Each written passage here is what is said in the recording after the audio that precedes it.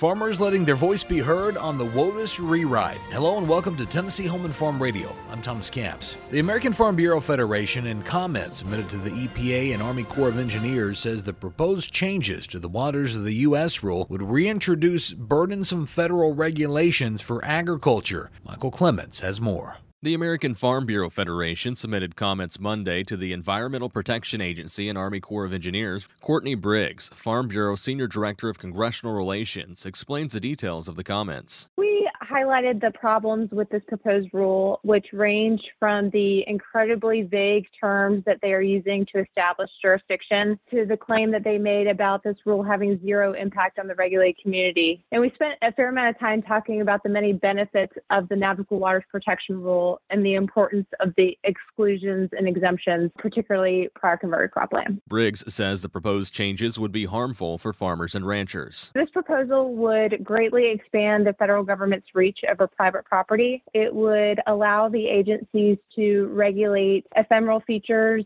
ditches, low spots on a farm field. So it's incredibly concerning that federal protections and federal compliance will be associated with a low spot in a farm pasture. I would anticipate that we see a finalized rule sometime this year. If you remember back in the summer of last year, the EPA and the Corps said that they would rewrite the WOTUS definition in a two-step process.